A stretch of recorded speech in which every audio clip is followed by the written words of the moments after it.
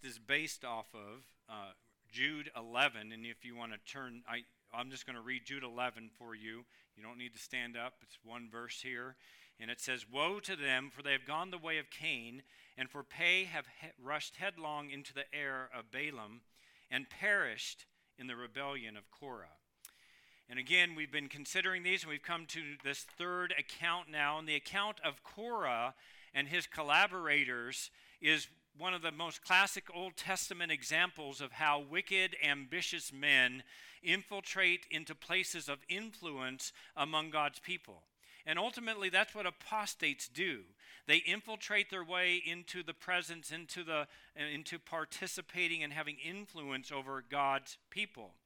Such persons are unable to see how they are not every bit as good as God's appropriately appointed spiritual leaders. Korah's going to have a problem with Moses' position. And he's going to say, in a sense, why do I not get to be in a position like that?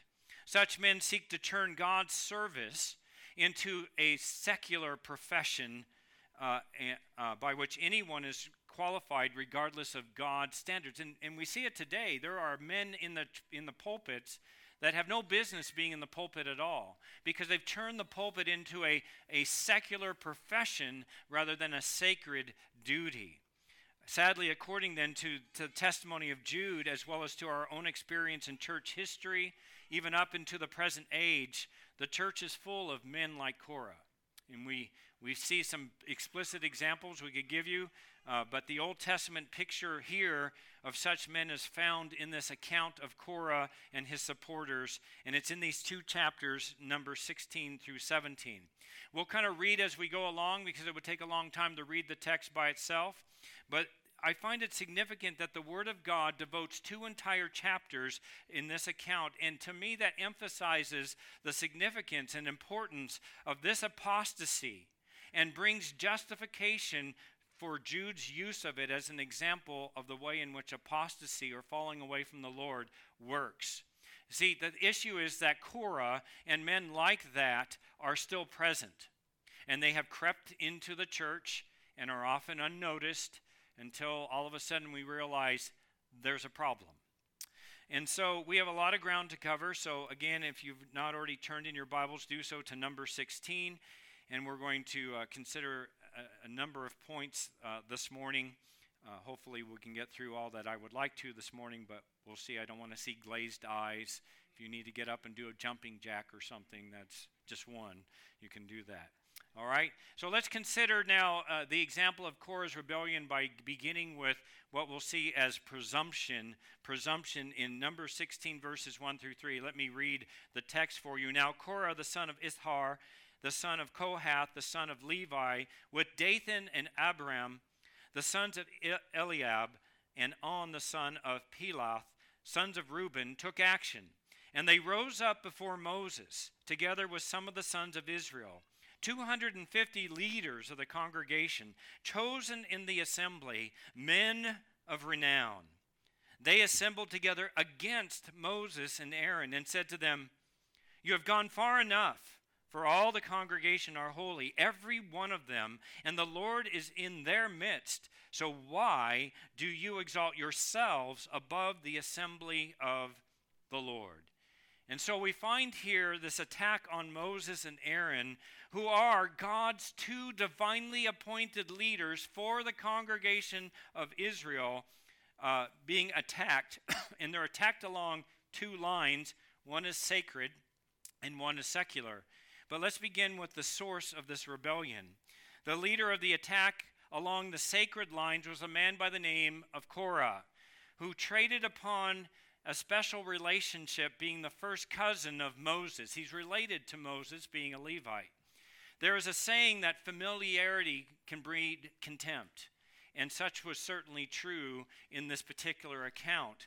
Korah considered himself every bit as good, every bit as righteous, every bit as qualified, every bit as important as Moses. Although, if truth be told, no one would have ever known about Korah except that Moses had been called and used by the Lord to bring the people up out of Egypt.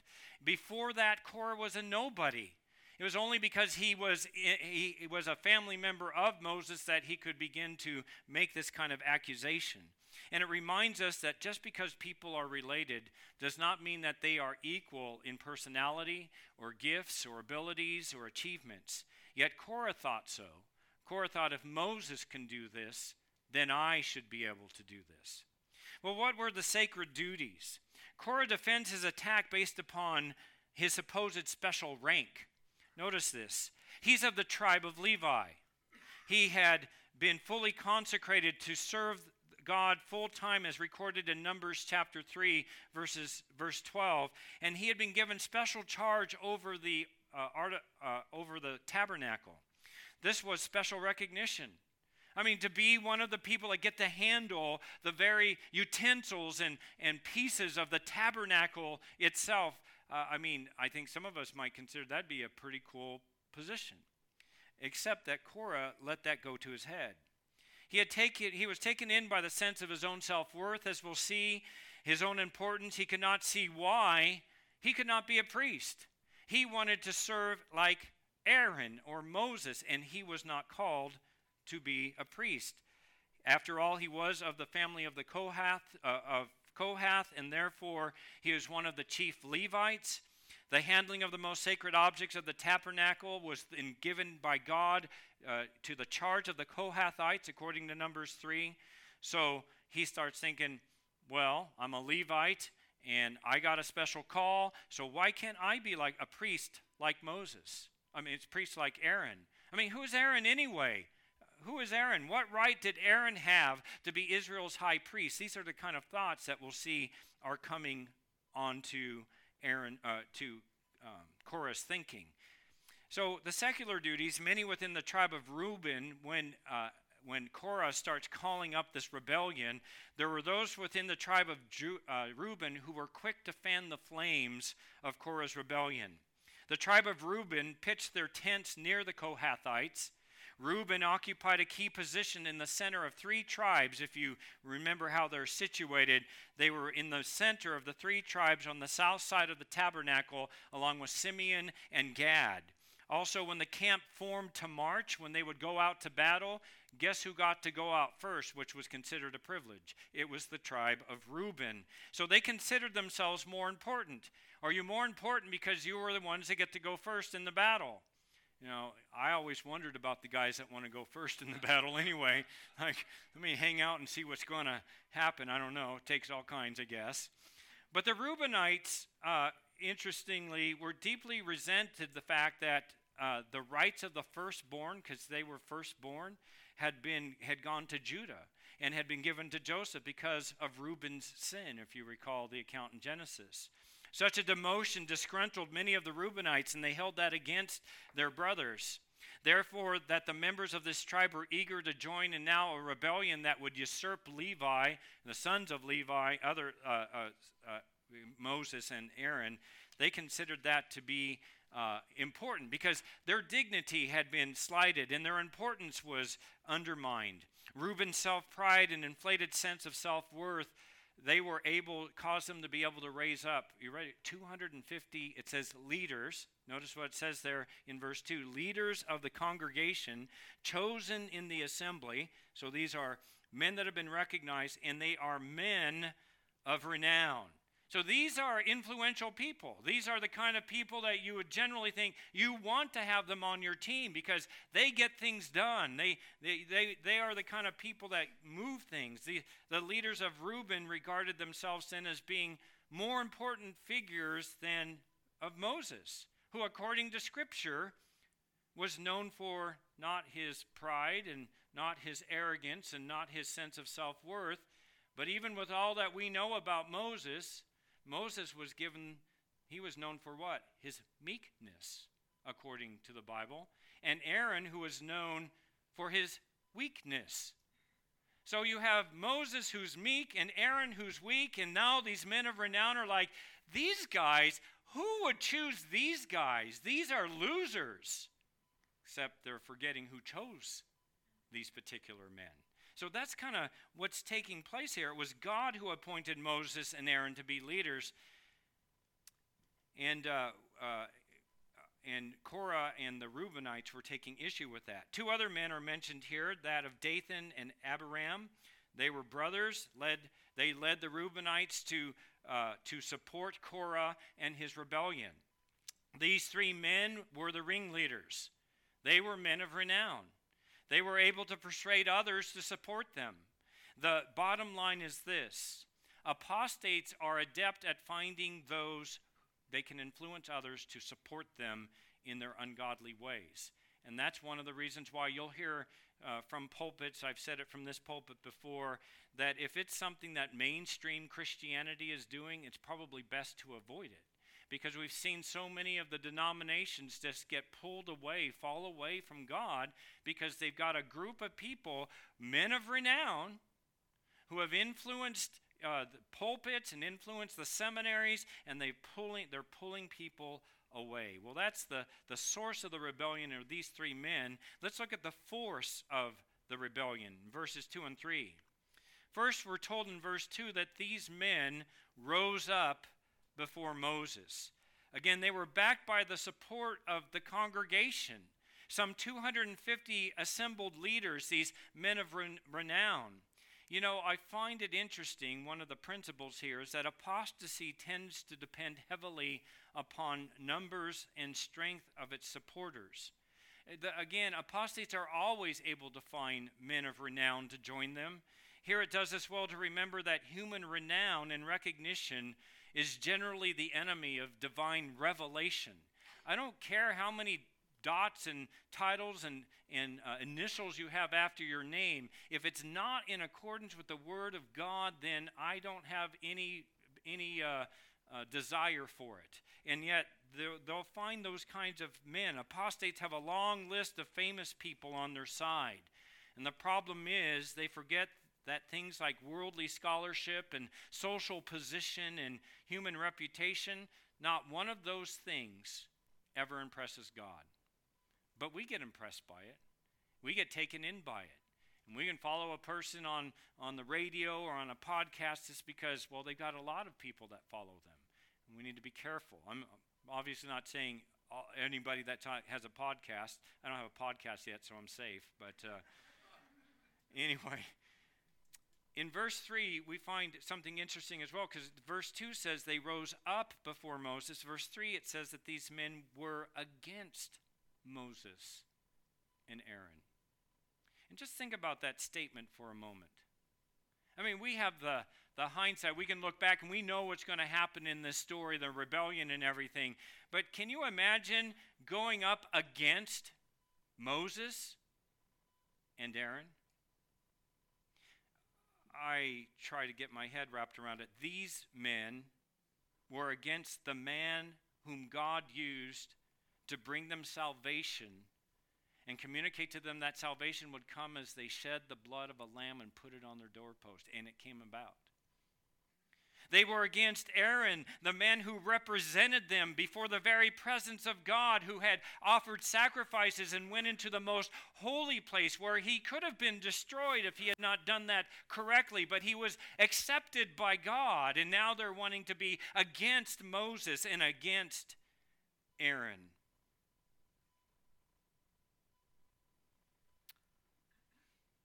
These are the two men that these men were against, Moses the prophet and Aaron the priest.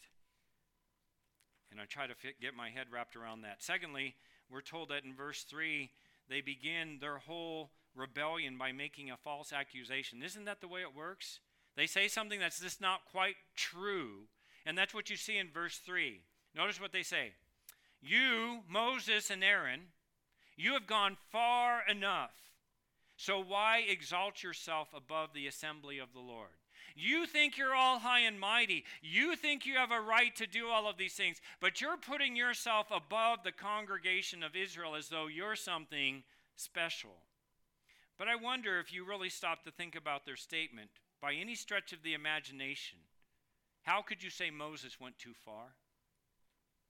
Let me remind you, he never intended to be the Redeemer of Israel. He knew that was God's work. When God first called him, Moses made no less than 5 excuses as to why he couldn't do it. He tried to get out of this responsibility. It was not until the anger of the Lord was kindled against Moses that he finally consented to do what God had called him to do in Exodus chapter 3 and 4. Just before Korah's rebellion, Moses had appointed 70 elders and delegated much authority to them. That was in Numbers 11. Aaron's anointing as high priest, that came from God. Moses didn't say, hey, I'm going to show some nepotism and make Aaron the high priest. No, God anoints him. God calls him to be the high priest. Although both Moses and Aaron in later scriptures and in heaven are given high honors, their task on earth was one of the most difficult and I would say thankless jobs anybody could have ever had. You know, trying to manage 2 to 3 million Israelites. What is the saying? You know, it's like trying to herd cats. They're just scattering everywhere and trying to keep everybody in line. Just the practical side of it, much less the spiritual side of it, I would not have envied the job. The accusation was that they had somehow now pushed themselves into positions which they now occupied. That was a false accusation. Korah, Dathan, and Abiram were the ones who were pushing themselves into position. And it reminds me of this, and we've seen so much of this over the last 2 years. I know it's always true, but they are accusing Moses and Aaron of doing that which they themselves are doing. So they're accusing, you have pushed yourself into the position when they're the ones that are trying to push themselves into the position. They're trying to push themselves into that to which they were not called. They're trying to usurp what God's order had been. They were unqualified. They were unsuited for the task.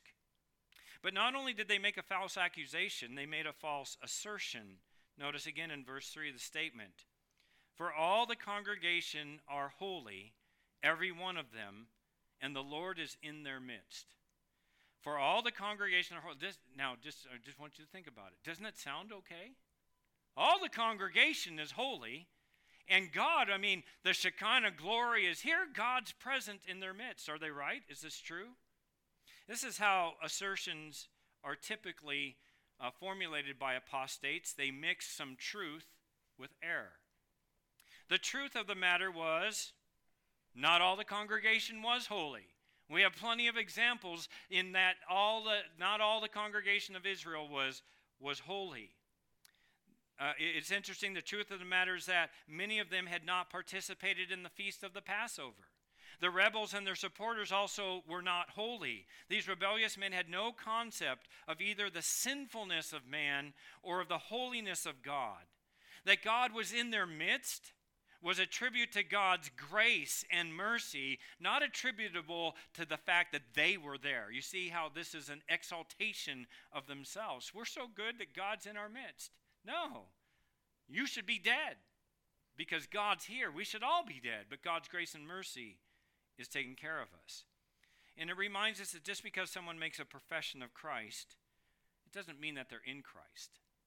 Positional sanctification, the truth that all those who truly believe on Jesus Christ are holy because of Christ, is not the same thing as what we call practical sanctification. That those who possess that position now seek to practice Christ-likeness in their lives. If you're not living the life, there is no way you can say for certain that you are right with God. And just because these men were part of Israel did not make them holy, and the way that they lived their lives, as demonstrated in these texts, this reveals that they're not holy. And just because then somebody goes to church does not make them holy, and many people's lives demonstrate that they're not holy. Therefore, the assertion that all the congregation was holy was false. And so that's the presumption. In verses 4 through 7, we find a proposition being made. In verse 4, there's something interesting. Moses does not engage in an argument with the rebels. Well, what would be your first? Here's somebody makes a false accusation against you, and what's your first inclination? That is not so. And let me tell you why. A, B, C, D, E, F, G. You're so wrong. He doesn't enter into an argument with the rebels. He doesn't send Joshua. Who's Joshua? His military commander. Just go and smite them for me. Bunch of losers. What do we read? Verse 4. When Moses heard this false accusation and this false assumption, what does he do? He falls on his face. He goes to God in prayer first. Why did Moses do this? He could have puffed up. He could have asserted his authority. I'm the man of God. You'll listen to me. I'm reminded of John the Baptist when he made the statement in John 3:30. He must increase, he says. Jesus must increase. I must decrease. You know, Moses understood that principle. The best thing that we can do when somebody is being contrary to what God has established and what God has said is get out of the way and let God be seen. And boy, Moses got out of the way. Falling to his face, we're going to find that he leaves Korah, Dathan, and Abiram and their 250 men of renown, not to be face to face with Moses, because he's on his face, but to come face to face with the living God. We find Moses allowing God to fight the battles. And how was this God's battle? Well, Moses was God's man. God had placed him where God had put him. And Moses was doing what God had called him to do. If others did not like it, well, let them speak to the one who's in charge. And it wasn't Moses. It was God. Moses practices some wisdom, and he presents these three men with a proposition in verse 5. Notice what he says in verse 5. Tomorrow morning the Lord will show who is his and who is holy, and will bring him near to himself. Even the one whom he will choose, he will bring to himself. Now, that's quite the statement. You have to know that you're on the right side to be able to make that statement, right? I know with certainty what God has called me to do. I know the Word of God. So let's just have this little test, and we'll let God tell us what's right and what's up. Moses refuses to engage in an argument, referring the rebels then to the Lord. He said, I'm not going to talk to you about this. I'm going to let the Lord decide this matter. And so, in effect, he says, you're going to find out tomorrow, buddy, who's whose, and what's what. I do not know this. I'm reading into the text. But you would think that Korah and his comrades might have had a sleepless night, as they had to rehearse all that was going to happen the next day, haunted by the thoughts of this awesome might and majesty of the Lord. These men might have been considering the miracles that God had wrought through who? Moses. That God had done through all of the wanderings. They had seen the truth. They had known the truth, but in their blindness now, they're rejecting it. Why? Well, because they've fallen away from the Lord. In verse 6 and 7, Moses tells these men to bring their censers and their fire and their incense when they come to the meeting. Again, this should have been enough to cause them pause. Why? There's not one person in the entire congregation of Israel who did not know what had happened to Aaron's sons when they brought their censers and their fire and their incense. They were consecrated properly as priests, and yet they brought strange fire, and what happened to them? Poof, they're gone. That's in Leviticus 10. Korah and his followers were about to engage in something quite similar. Rather than the accusation made, you have gone too far, or gone far enough, Moses could have legitimately turned around and argued with them and said, no, my friends, you have gone too far, and tomorrow you will find out. Well, that brings us to verses 8 through 11 and a perspective here. Verses 8 through 11, Moses does seek to reason with his cousin. He wants Korah to get this. And so he says in verse 9, is it not enough for you that the God of Israel has separated you from the rest of the congregation of Israel to bring you near to himself, to do the service of the tabernacle of the Lord, and to stand before the congregation to minister to them. Isn't that an amazing statement? You've already been distinguished. You already have a service that's been granted to you by God. And now you want more. He actually asks the question in verse 10, saying, are you seeking for the priesthood also? This isn't enough for you. Can you imagine to say to God, it's not enough? God, it's just not enough. I don't think you have appreciated my talents and my abilities or my ambitions, and you need to get to it. All of this reminds us that there's no place for carnal ambition in the Lord's work. It would be a sin for me to envy the man who has a bigger pulpit. I don't mean just in size, but you're working on it, right? Bigger pulpit. It would be a sin to envy the author who has published many popular books. It would be a sin to envy the soloist who sings at all the big events. Korah's rebellious group had an improper understanding, though, of what is bigness and what is littleness. May I remind you something? If God is in it, there's nothing little. And I know this, I hope this is okay to say. I know this to be true. There's nothing little about serving in the nursery. And I know those who served in the nursery today, there's nothing little in it for them. They see the bigness in it. They do see little people, but they see a big God. I appreciate that. God was able to use a burning bush to capture the attention of Moses. Little? Bush? Wouldn't you if you were God, wouldn't you use something else than a bush? God used a little shepherd boy with a sling and some rocks to slay a giant. Really? God used a little boy's lunch to feed 5,000 people. But beloved, there's no such thing as bigness or littleness to God who is infinite. I mean, technically, everything's little to him, and he's what makes things big at all.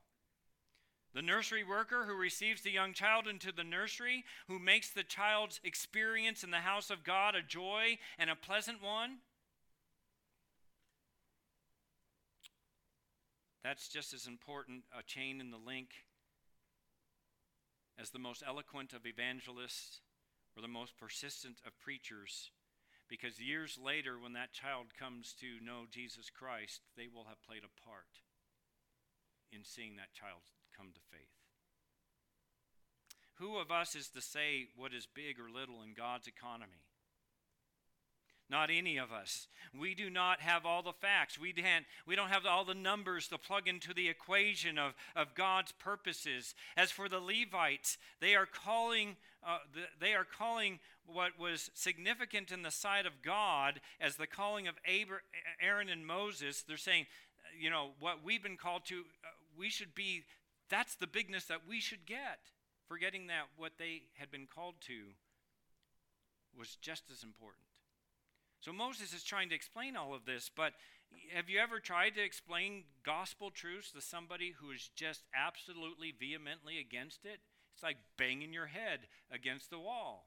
And Moses comes to understand that he cannot get his deluded cousin to understand these things.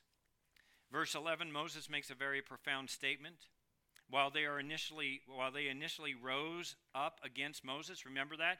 They rose up and they were against Moses and Aaron. We saw that. Moses says to them in verse 11 that they are gathered together against who? The Lord.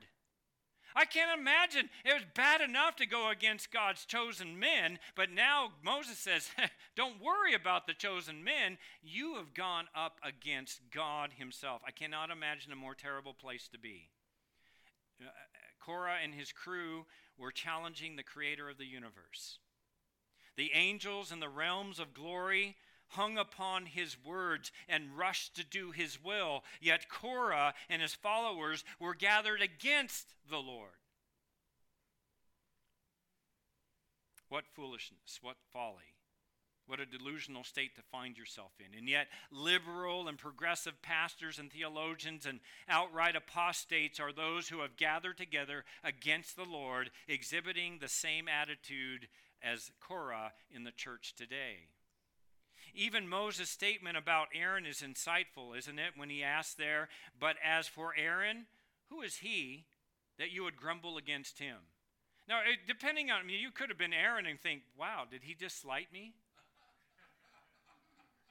Right? But as for Aaron, who is he that you would grumble against him? What is Moses saying? You want to talk to me about Aaron? You want to talk to me about Aaron? What is he? What is Aaron? He's nothing in himself. You're going after all of this position and title and recognition, and you're thinking that it's wrapped up in a person. No, it came from God, and you can talk to God about it. This has nothing to do with the man Moses or nothing to do with Aaron. He's nothing in himself.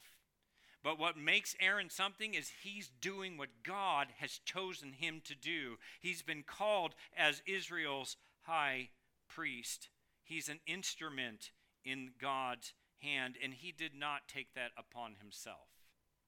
They had completely the wrong perspective. Well, it brings us to verses 12 through 15, and we see some persistence here, some persistence. Beginning in verse 12, Moses makes a demand of these heretics, and he says, "You're going to come before me." Yet they refuse to come. Why would they not come? Moses says, "You're going to come and appear before me." And they say, "No, we're not going to do that." Could it have been that they were fearful now? Why would they be fearful? Well, as of yet, all they had been able to drum up by way of support is from one tribe. It's just from Reuben. How many tribes are there? There's 12. And you've got a couple of Levites and 250 Reubenites, and yeah, they're men of renown, but that's all you've got so far. Also, upon reflection, they could not deny that Moses had some rather unique and awesome powers. He's done things that we've never seen any other men do, and now he says, "Come and appear before me." What is he going to do? Throw his rod and have a snake eat us? Or what? I mean, there are all sorts of reasons why you could be a little concerned about this. Not one person who had ever traveled with Moses could deny any of these truths. It could have been, however, not that they were afraid of Moses, but they were so far gone in their apostasy that they are simply asserting their own independence. They're like, "I do not recognize your authority, Moses, anymore." And they are persistent in this. They had no intention of yielding to Moses now. They were digging in. They were doubling down. And this is true of apostates. Once an apostate has displayed his true colors, he refuses to yield and seeks to defy God's appointed leaders. Such men tend to entrench themselves deeper and deeper in their sin. In verses 13 and 14, I'd have you notice that they actually begin to mock Moses. So this is God's man, and they mock Moses. Notice what they say. "Is it not enough that you have brought us up out of the land flowing with milk and honey, to have us die in the wilderness, but would you also lord it over us?" Did I read that correctly? My notes were... Okay, I got it. "Is it not enough that you have brought us up out of the land flowing with milk and honey, to have us die in the wilderness, but you would also lord it over us?" Now, this is called dripping sarcasm.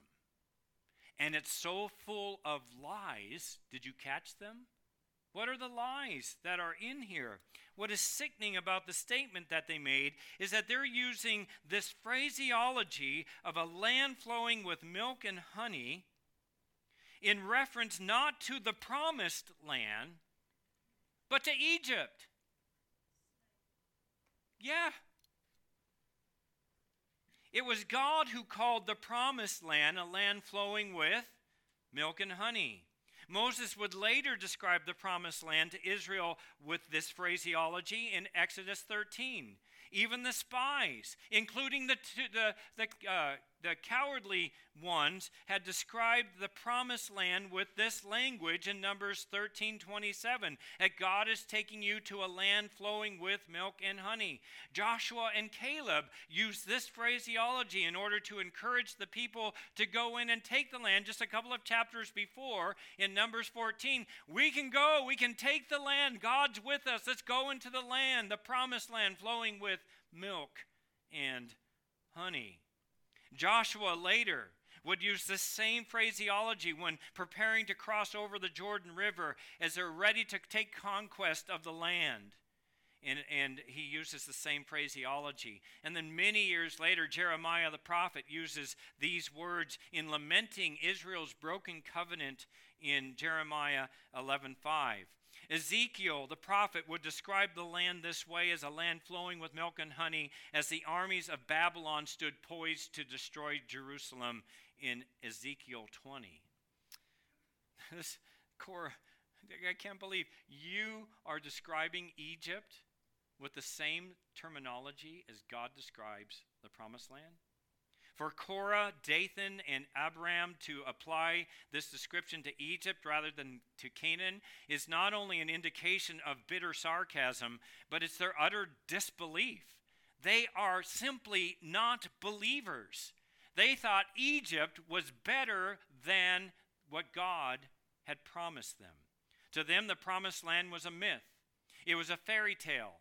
Egypt, which in the Bible always represents a type of evil, was their loved and fondly remembered reality. They were ready to go back. If they had been able to usurp Moses and Aaron, we might not have had the story. They might have marched everybody right back to Egypt, to the supposed land of milk and honey. This is typical of apostates. They love the former manner of life rather than what's new in Jesus Christ. Not only did these men mock Moses, but they also maligned him. They were demonizing him. And don't we see that happen as well? They accuse him not only of not taking them to a land flowing with milk and honey, but they also accuse him of wanting to be a lord or a prince over them. In asking him if he would lord it over them, they were accusing him of having ambitions to be what? To be a king. It's interesting because you have Moses the prophet, you have Aaron the priest, and now they're accusing him of wanting to be a king. Those guys know that Moses and Aaron knew there's only be one that would be able to fulfill the three offices of that, and that would be the coming of the Messiah. Talk about twisting the narrative, as they suggest that the wilderness wanderings were actually part of a clever plot devised by Moses to force the people to crown him to be king. Can you imagine? You read the story. Do you ever get that out of the account? No, but they're twisting everything. We see that taking place today, where you look at the facts and you're like, how did you get that out of the facts? Moses was conspiring to be king and to lead them into the promised land. In verse 14, they accused Moses of having lied to them, that Moses had not brought them into the land of blessing. I mean, now think about the facts for just a moment. Some 38 years, what have you been doing? Wandering aimlessly in the desert, right? Wandered, and now they're seeking to blame Moses, claiming that he was either a self-seeking opportunist or a religious failure. And again, that's what apostates do. They try to look, hey, you know, if you've done it this way and you're saying you're following the Bible, but it doesn't get the results, look at the results we have. Well, yeah, but your ways are not according to Scripture. Well, it doesn't matter. God's blessing it. You heard that one before? If God's blessing it, then it must be right. Not if it's violating God's principles. Their final insult is found at the end of verse 14, when they ask the question, would you put out the eyes of these men? We will not come up. So what are they saying with that statement? They might have a little bit of fear of what Moses could do. but now they're putting it on public record. They're saying, will you put out the eyes of these men? That is the practice. The putting out of the eyes of one's enemy was the practice of pagans' kings' revenge upon their enemies. They would capture the leaders and gouge out their eyes, and they'd have to live the rest of their lives as blind people. These men did not understand Moses. Why would Moses need to put their eyes out anyway? Moses is saying, you guys are already spiritually blind. It's not going to do anything for me to do such a wicked thing to you. Again, this is a typical reaction of the way apostates distort the truth to spin the narrative. But in the end, they make their rebellion quite plain, don't they? They open it up by saying that we will not come up. They are openly and publicly now disobeying a direct command of Moses, who is God's man. These heretics have no intention whatsoever then of submitting to God's authority. And just thinking about submitting to God's authority, if we give up the Bible, we have nothing. What Moses is standing on is what God had communicated to Moses. It was God's word. And when we begin to try to win the people, win folks to Christ, you cannot lay down the word of God.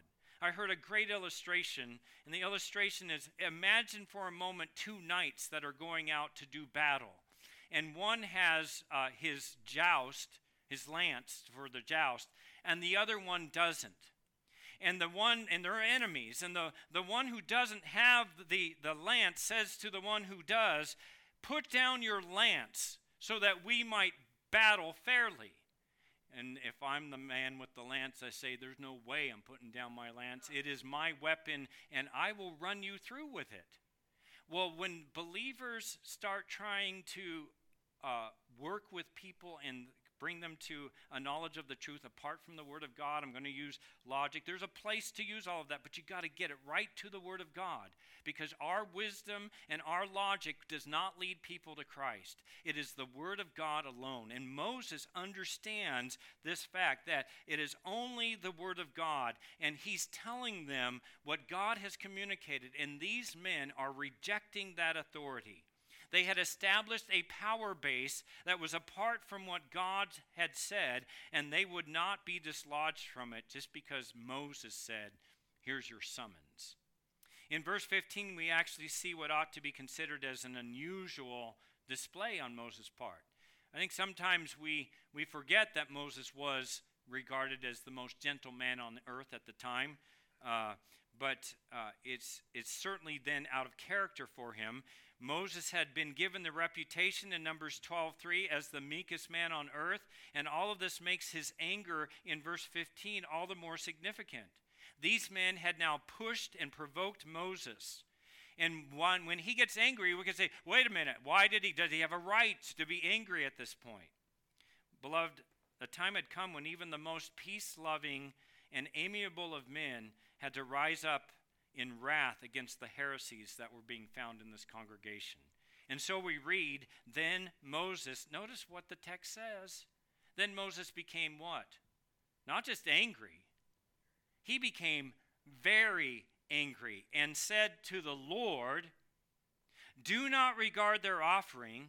I have not taken a single donkey from them, nor have I done harm to any of them.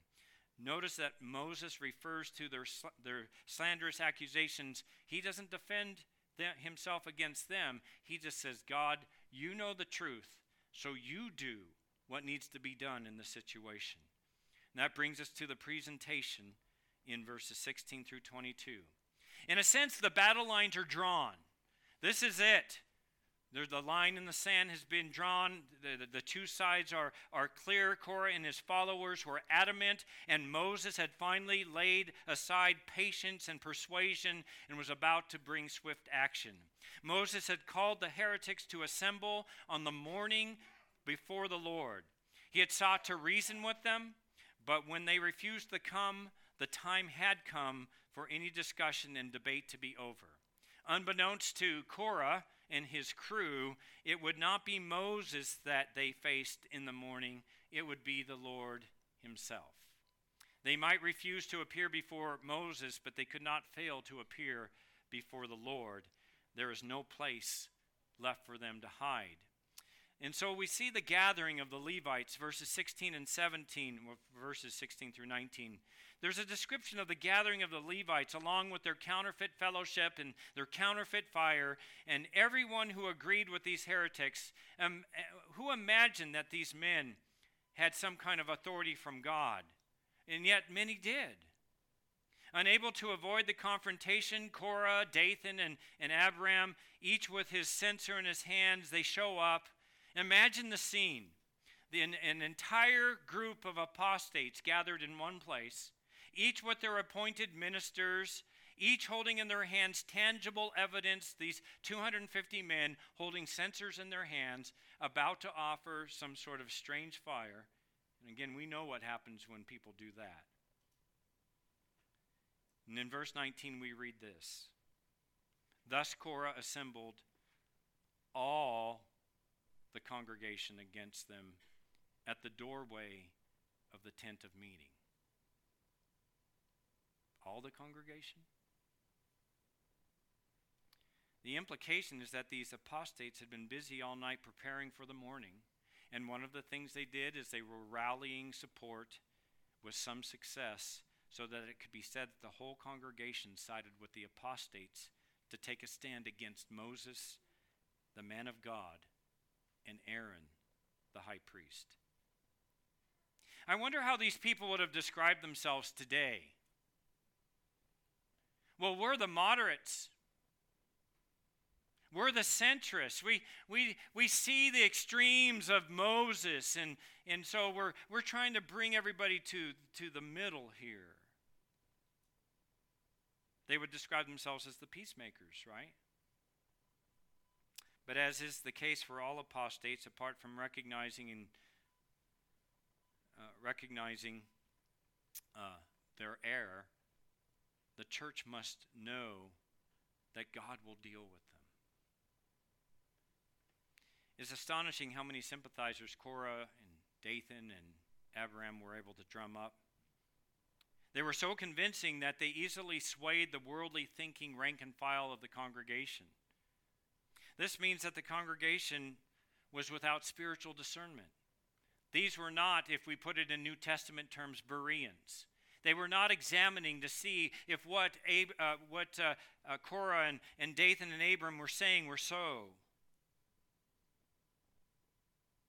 This means that despite of Moses' year-long attempt to teach them the truth of God at Mount Sinai, many didn't believe.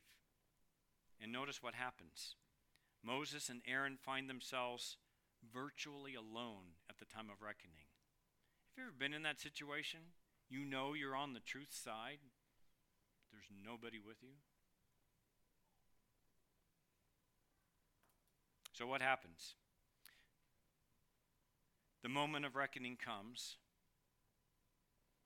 You may be by yourself, but you're not by yourself, because the Lord will be on your side. It's a reminder that apostates are generally experts at working the political machinery, whether it be in a church or a seminary or a school or whatever it might be.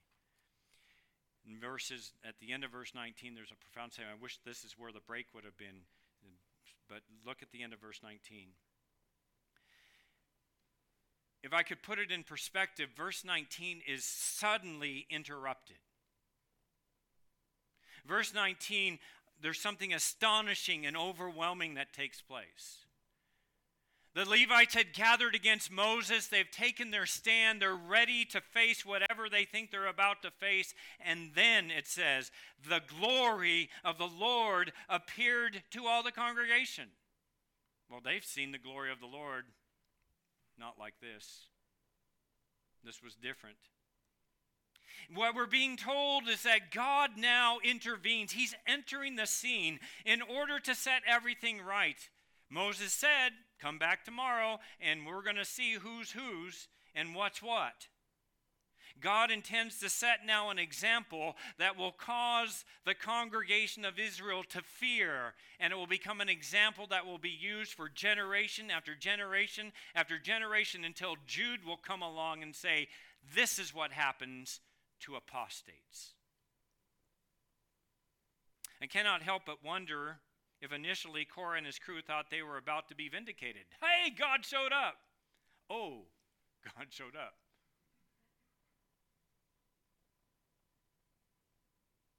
All of their display was now being met with the presence of the Lord. That the Lord appeared to them there at the gateway, at the doorway, implies that his glory had moved. Where was his glory typically residing in Israel? In the Holy of Holies. It's being veiled behind that thick veil and being covered by two cherubim. And the glory of the Lord now exits the Holy of Holies and moves to the doorway. And I think probably everybody at this point is trembling.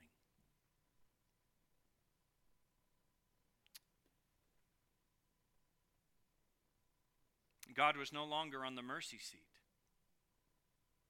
And there would be no mercy. And the words of the Lord spoke were intense as judgment is being proclaimed. Moses and Aaron, notice what it says, they're commanded. God says, get away from those men. Separate yourselves from the congregation, because the Lord now intends to, notice what the text says in verse 21, consume them instantly. You know, if you were hearing these words, what would you think?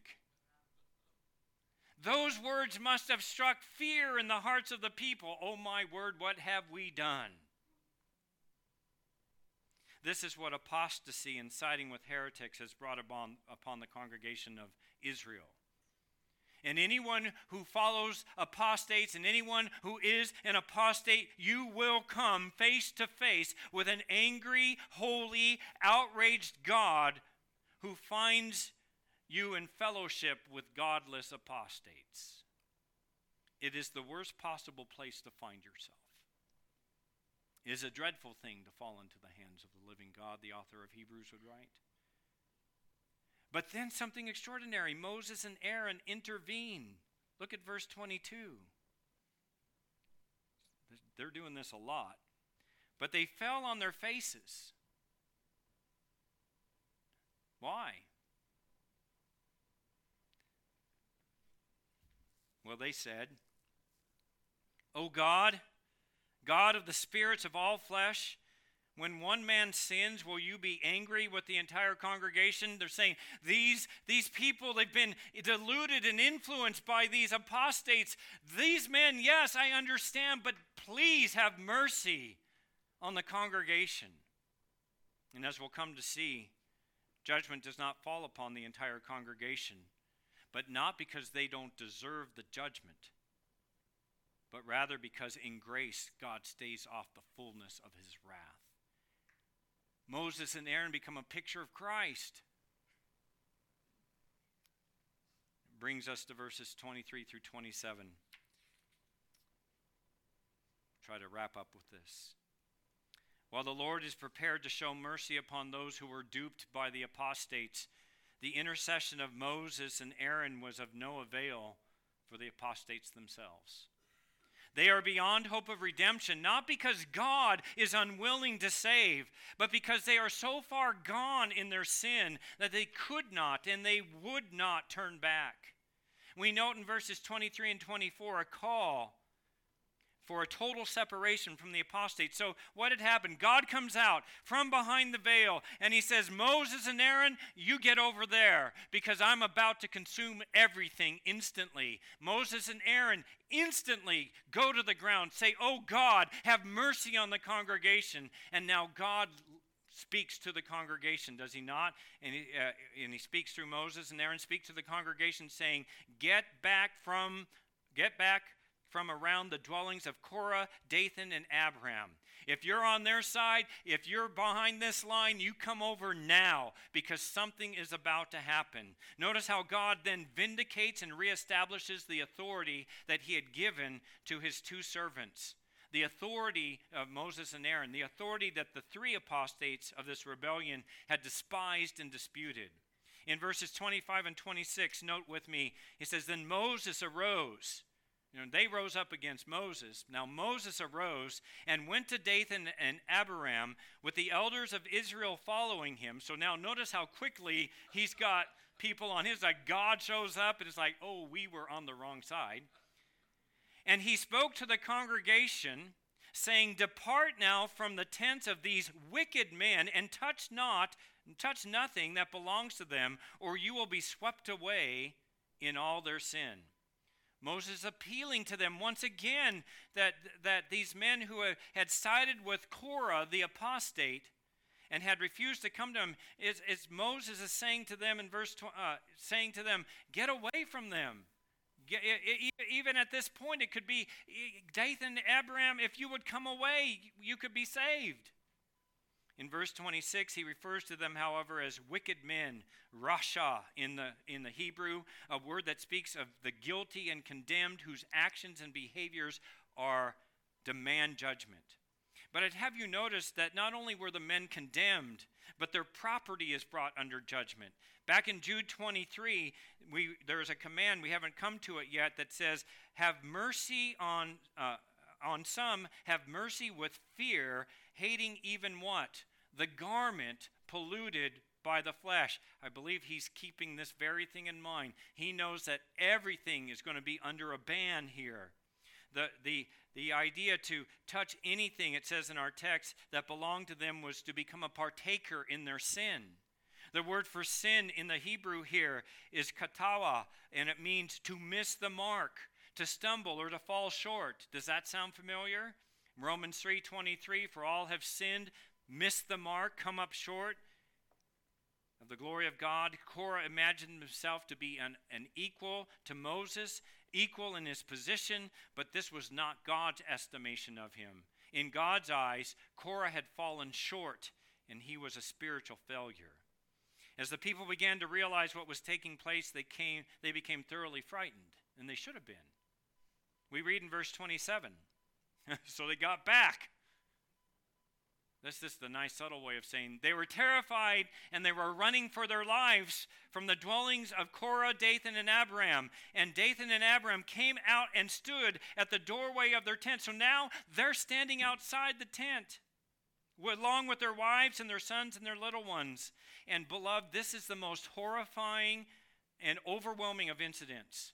It ought to leave us trembling and sad.